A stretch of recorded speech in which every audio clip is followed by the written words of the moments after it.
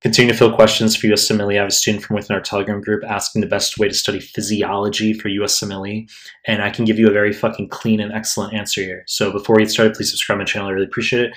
Give the video a like. I really appreciate it. Find me on Instagram at Melman_medical, MEHLMAN_medical, links down below. Find me on Telegram, links to the Telegram group and channel down below. Now start the clip. So I can tell you, studying for physio, one of the most difficult subjects to study for, because unlike pharm, for instance, where you can just knock out and memorize some drugs prior to your exam, physio is more of a longitudinal type of subject area where you have to glean / garner various conceptual points over a longer period of time. Okay, it's longitudinal. So you're gonna have to go through all of UWorld. You're gonna go through the NBME exams, and over time, you see enough concepts across various organ systems. Okay, so that's another point. Is that physio, you're gonna have cardiac phys, GI phys, pulmonary phys. So it's hard to consolidate physio prep. It's very longitudinal. Okay. Now, in terms of actual practicality, because you're watching this clip and you say, well, as opposed to just doing questions, I get that, but how do I really hammer home physio if my scores are low? I'll tell you.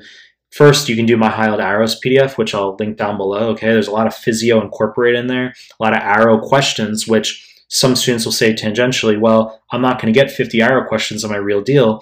Are you sure I need to do the Highlight Arrows PDF? It's not that you're going to get 50 fucking arrow questions. It's that if you understand the concepts, then those are going to carry over into questions that have nothing to do with arrows, okay? You need to understand how your hormones work, how your cardiovascular parameters work, up versus down. You need to understand those concepts, and then those are going to integrate in questions that have nothing to do with straight up arrows per se. So in terms of practicality, apart from just the longitudinal aspect, doing lots of questions for physio, I want you doing my Highlight Arrows PDF.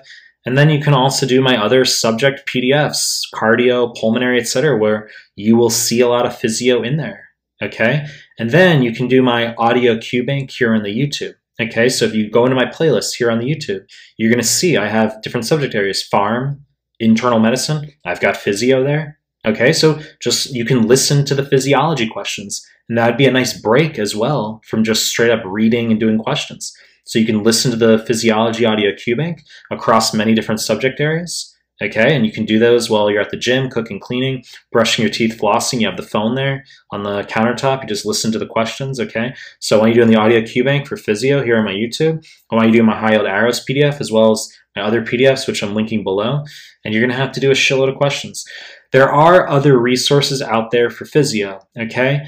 And I'm agnostic about them. It's just when we talk about the goal of you getting through the step 1 exam / comp / CBSE for some of you, it really needs to come down to not being superfluous with the study. There are other resources that will teach physiology, but they're overkill and a waste of fucking time for step exam, okay? So you're gonna do your questions, you're going to do my Highlight Arrows PDF, you can go through my subject PDFs, which have a lot of phys, and I want you listening to my audio cue bank for physiology here on the YouTube. Just go through my playlists. You know the deal. I'm going to continue to make more content. If you like my stuff, subscribe to my channel. Appreciate your time. That's it.